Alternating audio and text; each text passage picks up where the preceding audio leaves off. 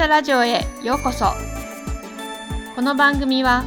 南総学舎でのリーダーシッププログラムや南総学舎でのさまざまな活動やイベントを紹介する週刊ポッドキャストです。千葉県南房総市からお届けします。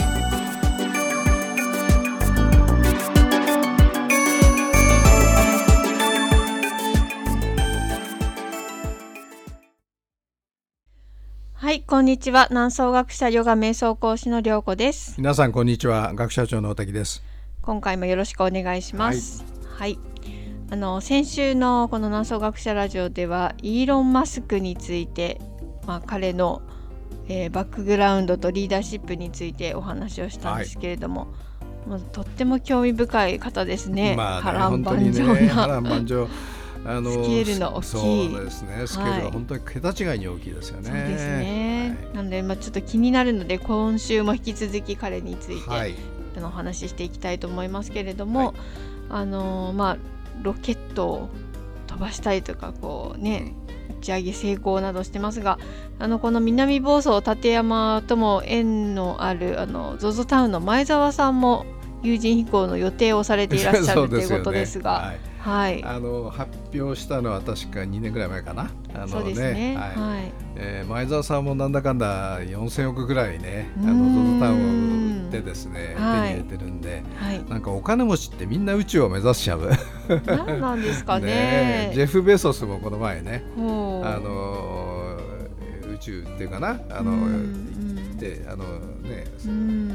戻ってきましたけどね、その前はリチャード・ブランソンって例のバージンアトランティックエアラインのね、創業者も言ってましたよね。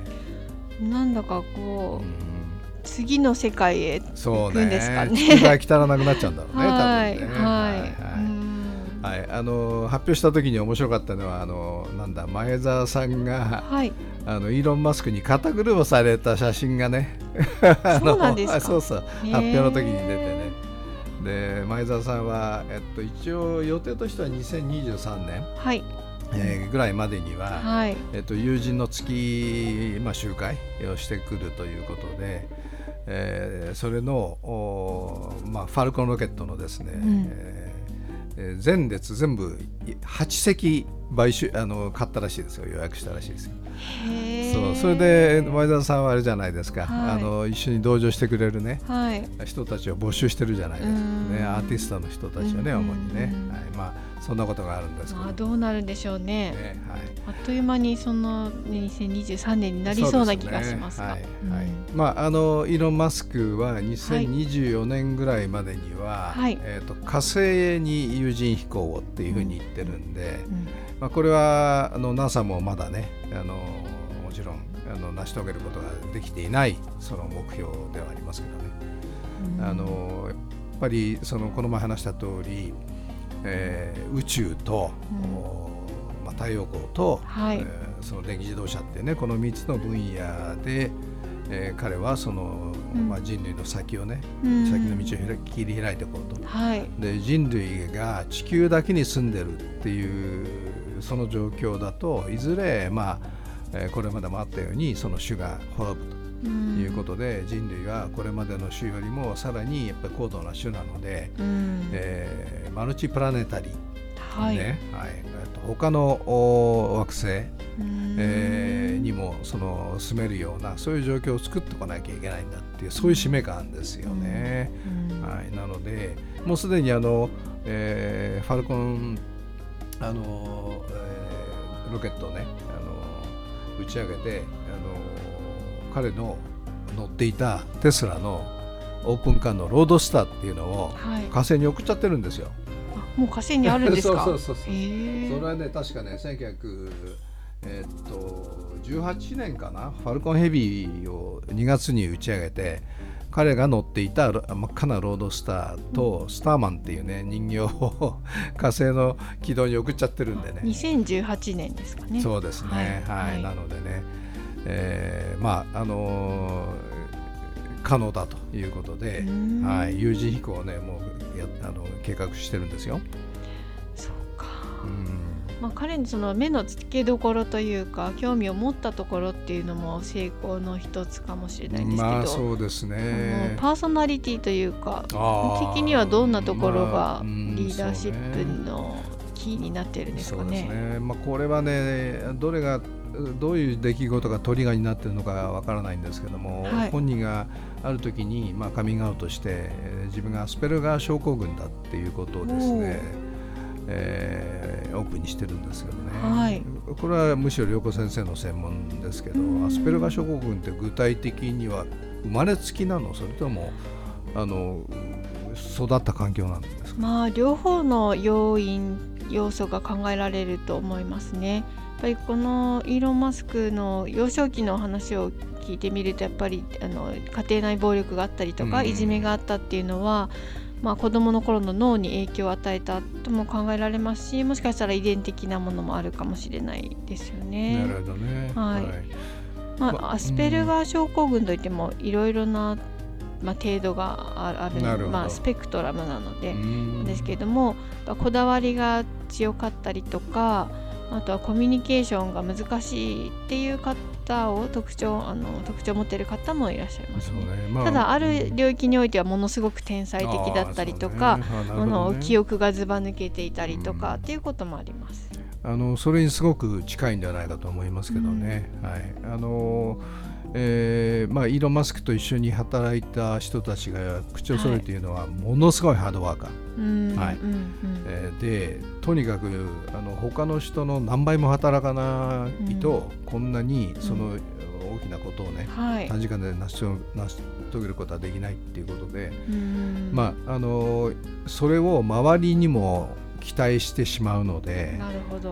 なのでついていくのが大変だったり、彼にマネージされて、それこそ職場でね、怒られて、もうこんなやつっていうふうに思って辞めた人は大勢いるわけ。やっぱちょっと対人関係というか人との関係ではチャレンジもあるんですよね。そうですよね、それとあとこだわりはすごい、確かにその通りね、今彼は大金持ち、ジェフ・ベソスに次いで世界で2番目にお金持ちなんですけど、もう彼もお金いらないんですけど、そうですね、西海岸に豪邸を8軒も持っていたんですが、もうこだわらなくてですね、最近までにもう7軒売っちゃったんですね。でそれで何したかっていうと、テキサスね、のスペース X の工場のすぐ近くのトレーラーハウスに住んだんですよ。40平米くらいらしいんですけどね。必要ないということが分かったのが、興味がそこにはなくなったということですよね。そういうことですよね、ものすごくフォーカスしてるわけですよね。そんなようなエピソードがあったり、あと私生活でいうとね、何度も離婚しているわけですね。3回ほど離婚されていて、今はなんかカナダ人のなんかミュージシャンとなんか付き合ってるみたいで、そうなんですね。これまでも子供が、男の子が5人いるんですね。トゥインと三つ子ちゃんと三つ子ちゃんがいらっしゃるんですね。でそれでまたそのカナダの歌手の人と、新しい子供が生まれたみたいなんでね。そうなんですか。なので、家庭の方もやっぱりちょっと落ち着かないというか、仕事に相当かけてるんで、おそらくあんまりなんていうんですかね、そうなっちゃうでしょうね、きっと仕事一筋になってしまうとかもしれないね。実際にはただ子供と遊んだりね、映画見たりするのは大好きだっていうふうに言ってはいるんだけど、そうもその時間もないんではないかというふうに思いますよね。本当読んでると24時間働き続けているみたいなね、ものすごいハードワークをしているっていうのが出てきますね。で彼の興味はどんどん膨らんでいて、彼は実際には太陽光のね会社もお兄さんと立ち上げたし、テスラももちろん立ち上げてスペース X もやってるんですけど、どうやら他にもね、例えばそのボーリングカンパニーって言ってロロサンゼルスからラスベガスまで地下をトンネル作っちゃって、ものすごい車で普通に走っても8時間以上かかる道なんだけど、その地下にトンネルを作ってですね、でその中にテスラをもうまっすぐ200何十キロで走らせるようなそういうインフラ作って、とにかくその天気も悪くないじゃないですか、トンネルの中だからね、同じ条件だし、で少しこう空気をこう抜くことで空気抵抗も少なくなるしということで、とにかくその短時間で都市間を移動できるような、そういうインフラを作るっていうんで、もう実験的にやってたりするんですね。ボーリングカンパニー、ボーリングっていうと英語で言うと飽きちゃうってことなんだけど、そのボーリングじゃなくて掘るボーリングなんですけどね、なんだけど、去年かな今年かなラスベガスでそれを披露した時に彼はちょっとボーリングしてみたかった、そうなんですねなので次何に移っていくんでしょうかね。もう私はね、彼の関心は最大の関心はもうすでにスペースに行ってしまっていると思うんですよね。なので、やはり他の惑星にその人間をなんとか居住できるようなそういう環境を作っていくっていうことにもうかけてるというふうに思いますね。なので電気自動車のテスラもあんまり興味はもうなくなってるんじゃないかではないのかなっていうふうに思ったりもしてますけどね。なるほど。本当に人類の種の生存までを立ち返るような壮大なミッションを持っているですよね。ことですね。さあそれでこういうリーダーがね、我々の生きてる間に出てきたっていうことで、とても私は、刺激を受けるんですけどね、この次は一体どういうリーダーがねやっぱり出てくるのかっていうことなんですけどね。良子先生はどういうふうに思いますか？もう宇宙までやっちゃってるリーダーがいるとね、次のリーダーどこを目指すのか。いや未知の世界ですねそうね。AI とかインターネット、ね、とかIoT ね、インターネットオブティングスみたいな分野っていうのはもうやっぱりほとんど出尽くしちゃってる感じがある。もちろんAI とかロボティクス、というのはこれからますます進んでいくけども、だいたい先が見える。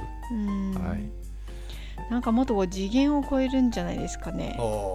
時間軸を超えるというか。なるほどね。そうか。そうね、確かにそういうこともあるかもしれませんよね。あとはやっぱり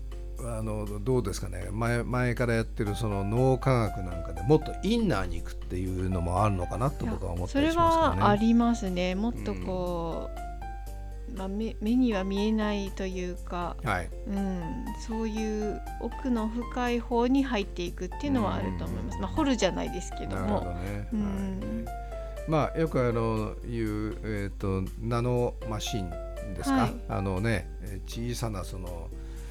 マシンで我々の血管の中にね、入り込んで、で病気を治してくれたり、するようなそういう世界もあるだろうけど、だし、あとやっぱり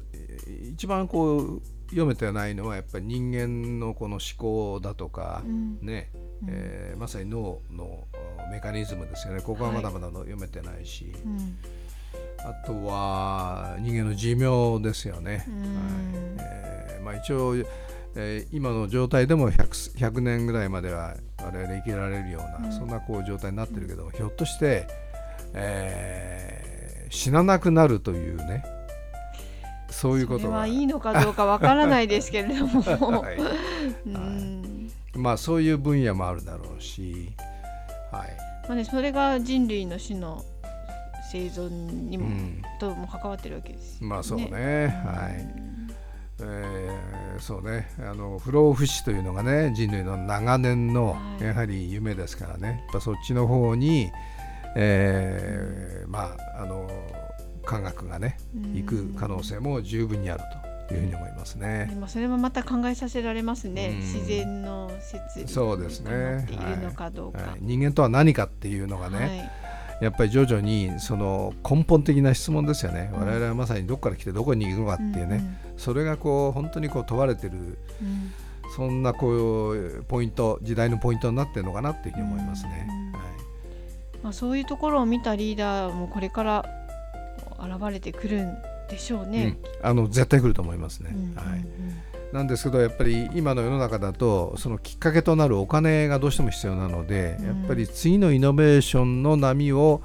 早めにこう読んで、そこで、新しいビジネスをやって、そのお金をてこにしてその新しいね、まさに人類のジャーニー、に進むような人がイーロン・マスクに続くリーダーなのかなっていうふうに思います。どうもありがとうございます。今日はイーロン・マスクのリーダーシップと、そしてさらにそれを超える今後のリーダーシップについて考えてみました。今日はどうもありがとうございました。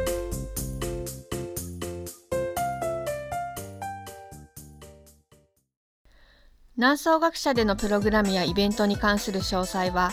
ホームページ南総学舎 .com をご覧ください。この番組に関するご意見もお待ちしています。南総学舎ラジオは株式会社オフィスクライメートの提供でお送りしています。